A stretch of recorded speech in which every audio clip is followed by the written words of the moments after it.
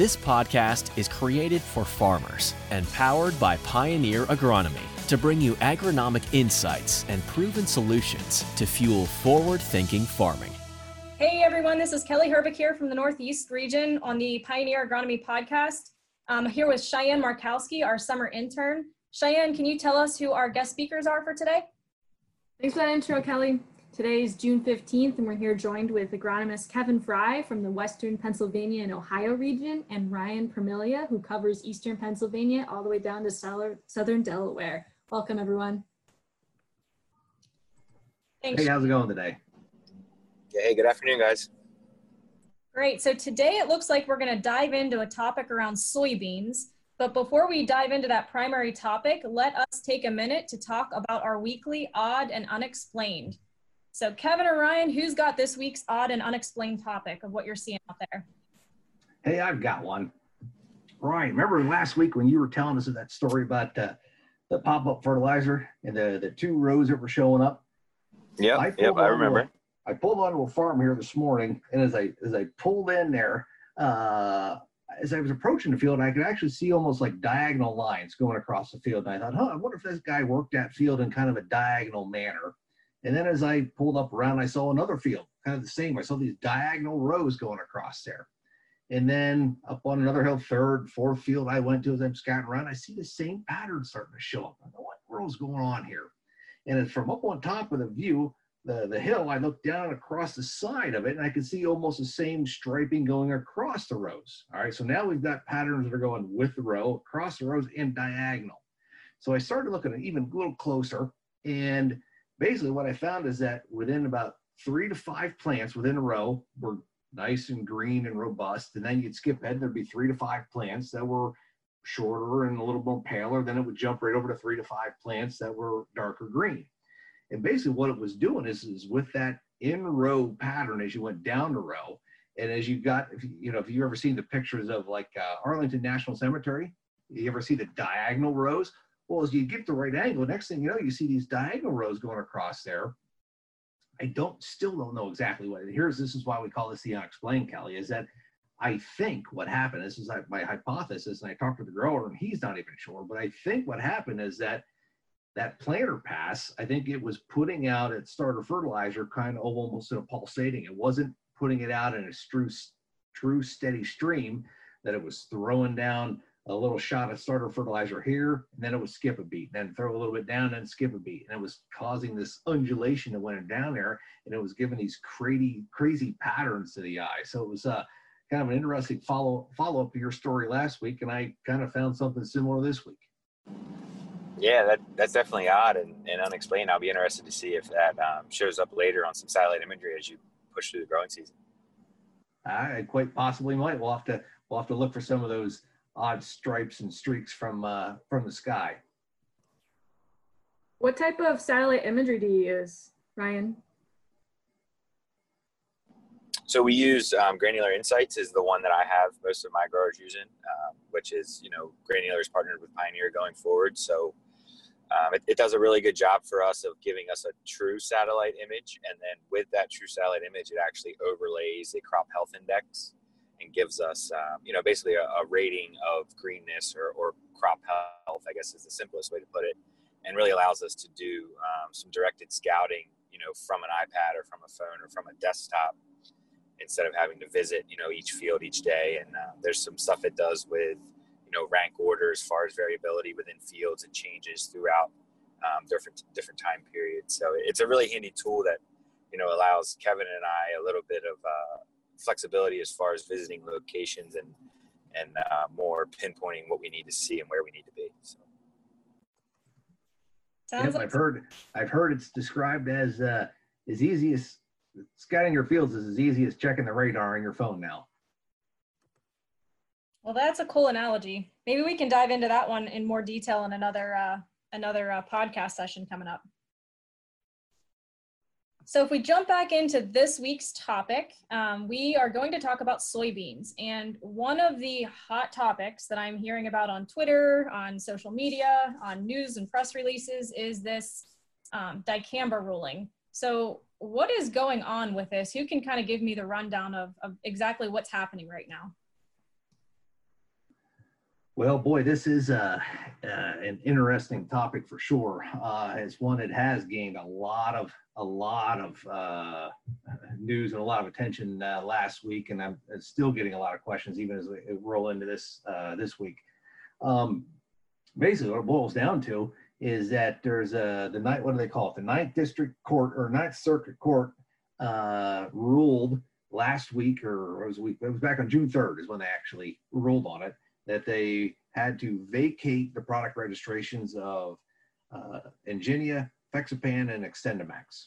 So basically, they ruled that they had to vacate these. And then from there, it was about 3, 4, 5 days went by until June 8th, if I remember correctly, is when EPA finally came out with their ruling of exactly what this means to us at the farm gate. And really, in summary, what EPA said in their response to that is that basically it was a stop sell. All right, so now you're pretty much done selling those particular products. And as far as growers and retailers are out there, they were allowed to use the existing stocks on premises on June 3rd. That's how I remember what the June 3rd, when the court ruling date was, is that if you had those products on your farm June 3rd, as of June 3rd, you were able to spray out and use those stocks, but you have to use them by July 31st. And I would recommend, there is so much speculation. There's so much changing. This is an ever-changing, quickly thing. And I'll throw in our kind of a disclaimer here is that you're going to want to check these EPA. You got to keep up on this topic, because even if you're listening to this podcast a couple of weeks from now, things could have changed very drastically. So this is an ever-changing, and this is basically the news as of when we're recording this. So things can change. Keep your eyes out. Talk to retailers. Talk to Department of Ag. Talk to Extension folks if you've got any questions about this. Yeah, just to be clear on that, Kevin, where should you go for information if you have questions? Can you call that out?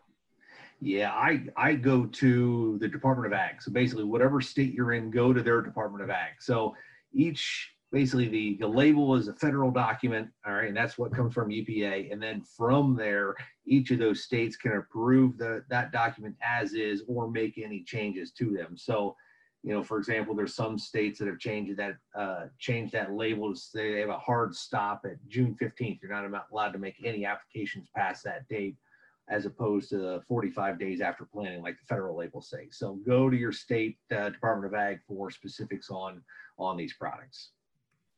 Okay, good to know. So I guess, with that ruling and people that have beans out there, extend beans out there, what are some alternative herbicide programs that we should be looking at or considering? All right, so another good question. It's one I'm getting a lot of. And again, reach out to your extension services, reach out to your retailers for some information. But really it boils down to, I guess I put it in two different buckets. Number one, what's the weed species you're trying to control? All right. So this is kind of in that case where you planted full season beans and you were planning on a dicamba product application post, but no longer have that opportunity and don't have that product. So now what are you going to do to control it? So if you were dealing with some of the pigweed species, if you've got some water hemp, palm amaranth, some of those tough ones, or even some of the other kind of broadleaf weeds like lamb's quarters or red group pigweed or smooth pigweed, the group 14 PPOs do an extremely good job at doing those. Okay. Those are very effective at controlling those particular weed species. Now, mare's tail, on the other hand, is completely different class. All right. So if you're dealing with mare's tail and trying to control that post-emergence, those group 14 PPOs aren't going to work. They'll burn them. You'll feel good about it for a couple of days, but they're going to recover and still produce seed and going to be a nuisance. There, the challenge is going to become, there's not a lot out there that you're going to have a lot of effectiveness to kill them. Really what you want to try to do is just control them to going seed. I recommend going with a high rate of glyphosate and adding in some type of an ALS herbicide, kind of like a classic or a first rate would be a couple of options that you could put in there. And really, you're just trying to stop seed production on that mare's tail at this point in a situation where you're pretty much limited to a glyphosate Roundup only type bean. So Kevin, Ryan, do you know, so group 14, is it PTO? Did I hear that correctly? Now, excuse my enunciation, it was PPO. PPO. It's Okay. basically, yep. So basically each herbicides, all the herbicides are broken down into a number of different classes. Group 1s, 2s, 14s, 15s, etc. And basically that helps to identify their mode of action. In those group 14 PPOs, I forget what it stands for. I just remember PPO. All right. So they're contact herbicides. So basically the reminder on those is we haven't used this type of herbicide in a long time. They're going to cause some burn. So after you spray this, you're going to want to go on a fishing trip for about a week and not look at your beans, because you're going to cause a fair amount of injuries. So if you've ever had like Cobra, for example, Cobra, Reflex, Flexstar, those are the type of herbicides that would fall under this category. And they do a good job on those pigweed species type weeds, but they're going to injure some beans, and you're not going to want to look at them for a few days. Okay, thanks for clarifying all that. Ryan, did you have any information to add about other alternative products? Yeah, just to echo a lot of what Kevin said, the thing about the dicamba decision from the Ninth Circuit Court is there's just a lot of vagueness, and from growers, we're just getting a lot of questions about what can I do, what should I do, and how am I going to manage issues that I thought I had a way to manage in season that, now I'm looking at an option of not managing it. So I echo what Kevin says as far as talk to your state officials, your state Department of Ag, because we've already seen some of the Corn Belt states make different, decisions on what they want to allow. So I think that's going to be the key, is rely on your state. And the other thing that I think we should talk about and send a waiver out there is, if you can't get your hands on an XtendiMax, an Ingenia, Effexapan, using a older formulation of dicamba to try and get by is something that we do not want to do. It's something that I think that growers should take a very, very hard stance on as far as no. Because if we do that and we have issues like we typically see with stuff like Danville, it's just going to set us up for failure in the future with a lot of these, just going forward with trying to manage weeds and soybeans and with the different trait packages that we have available. So follow the label, and as long as you follow the label and your state guidelines, I think everybody will be able to get through this. And it's going to be vague, but if you have questions, ask. And I think that's always a good motto to go by with herbicide applications. If you have questions, ask. I don't know. What do you think about that, Kevin? I agree. Don't be tempted. Avoid the temptation. You may have a tough mare's tail problem out there, but don't go get a generic dicamba and spray on there. There's just far too much scrutiny out there on the system right now. And in any off-site movement, even without the receipts for those products, you're looking at off-product label, federal fence. It's not something you want to do. Just avoid that temptation. There's just far too much scrutiny out there right now. It's not worth the risk. Yeah, and the other thing to think about, sorry guys, I didn't mean to interrupt here, but with early planted beans, full season beans, and we've seen, bean planting be pushed earlier and earlier and earlier every year. The dicamba label limited you to go out at R1.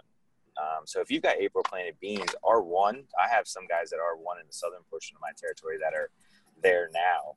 And if they're not there now, they will be, maybe by the end of next week. So they were cut off with the, XtendiMax, Effexapan, and Ingenia label anyway. So those guys are less affected by this decision than if we were looking at somebody trying to manage it within a double crop situation or with a delayed soybean planting situation. So those guys might have lucked out a little bit, I guess is the best way to put it. So Ryan, you just mentioned double crop. What should we be considering for double crop beans then?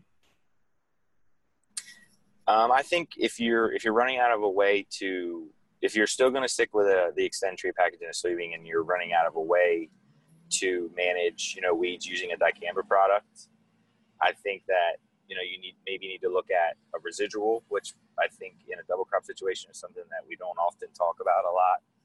And then the other thing to talk about too is there hasn't been any label changes to Enlist E3 soybeans, which were commercially launched this year by Corteva Agriscience. So they are a triple stack soybean herbicide trait with glufosinate, glyphosate, and 2,4-D choline, so Liberty Roundup and 2,4-D choline, Enlist 1 or Enlist Duo, whichever your region would be using.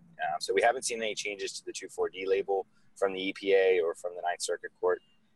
So that's an option for growers to go with. And the other thing is maybe looking at, like Kevin said, some of those PPOs, some of those Group 14s. A lot of times you'll see Group 14s and Group 2s paired together that do a pretty good job of working on some of those tough to manage weeds like mare's tail. But I think the biggest thing is ask questions, because you're going to have to maybe adjust your plan based on some of the stuff that's going on with these labels. Got it. Any other thoughts on that, Kevin? Yeah, the nozzle head weed science geek in me has got to talk about Enlist for just a minute. I mean, I'm going to go. I think double crops are just the perfect spot for Enlist. I love the weed control power, the flexibility, the effectiveness of this whole system. It's just something I've been excited for it to come out, and it's finally come out, and I think this is the place to go. Whenever you take a wheat crop off, you're cutting off all those weeds, and you're really making them mad. You know, you take a mare's tail, whatever that weed may be out there. When you cut it off, we've got some drier conditions. This thing is just plain old mad and tough to control until it starts to regrow. And you want to get that double crop being planted as soon as possible. With the Enlist system, you can go in there and target some of these tough to control weeds with multiple modes of action and their effective modes of action. I just love the opportunity to go in a double crop situation and go with a tank mix of Liberty and Enlist 1 together. You've got two effective modes of action against those weeds to really put the power weed control against those. So I'm really excited for Enlist in that particular opportunity, and I think that's a great way to go. And if you need to throw the three-way tank mix out there to get some improved grass control, you've got the flexibility to do it as well.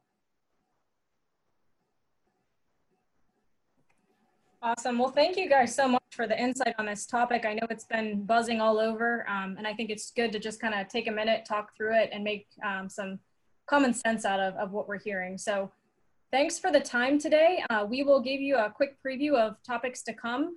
We will also be diving into that granular insights topic that you teased us about there at the beginning in one of these upcoming episodes. But we'll talk more about diseases and other pestilence as the season progresses here with the soybean crop as well. Thanks, Eric. All right. Thanks, Kelly. Thanks, Cheyenne. Talk to you guys next time. Yep. Thank you, guys. Have a good one. And Kelly and I have our Twitter posted. We have Kelly at Kelly Herbick, and my Twitter is at Shy Markowski. And then also feel free to follow Pioneer's Twitter at Pioneer Seeds and the Corteva Twitter, Corteva US. Thank you, everyone. Have a wonderful afternoon. Thank you for listening to this episode from the Pioneer Agronomy team.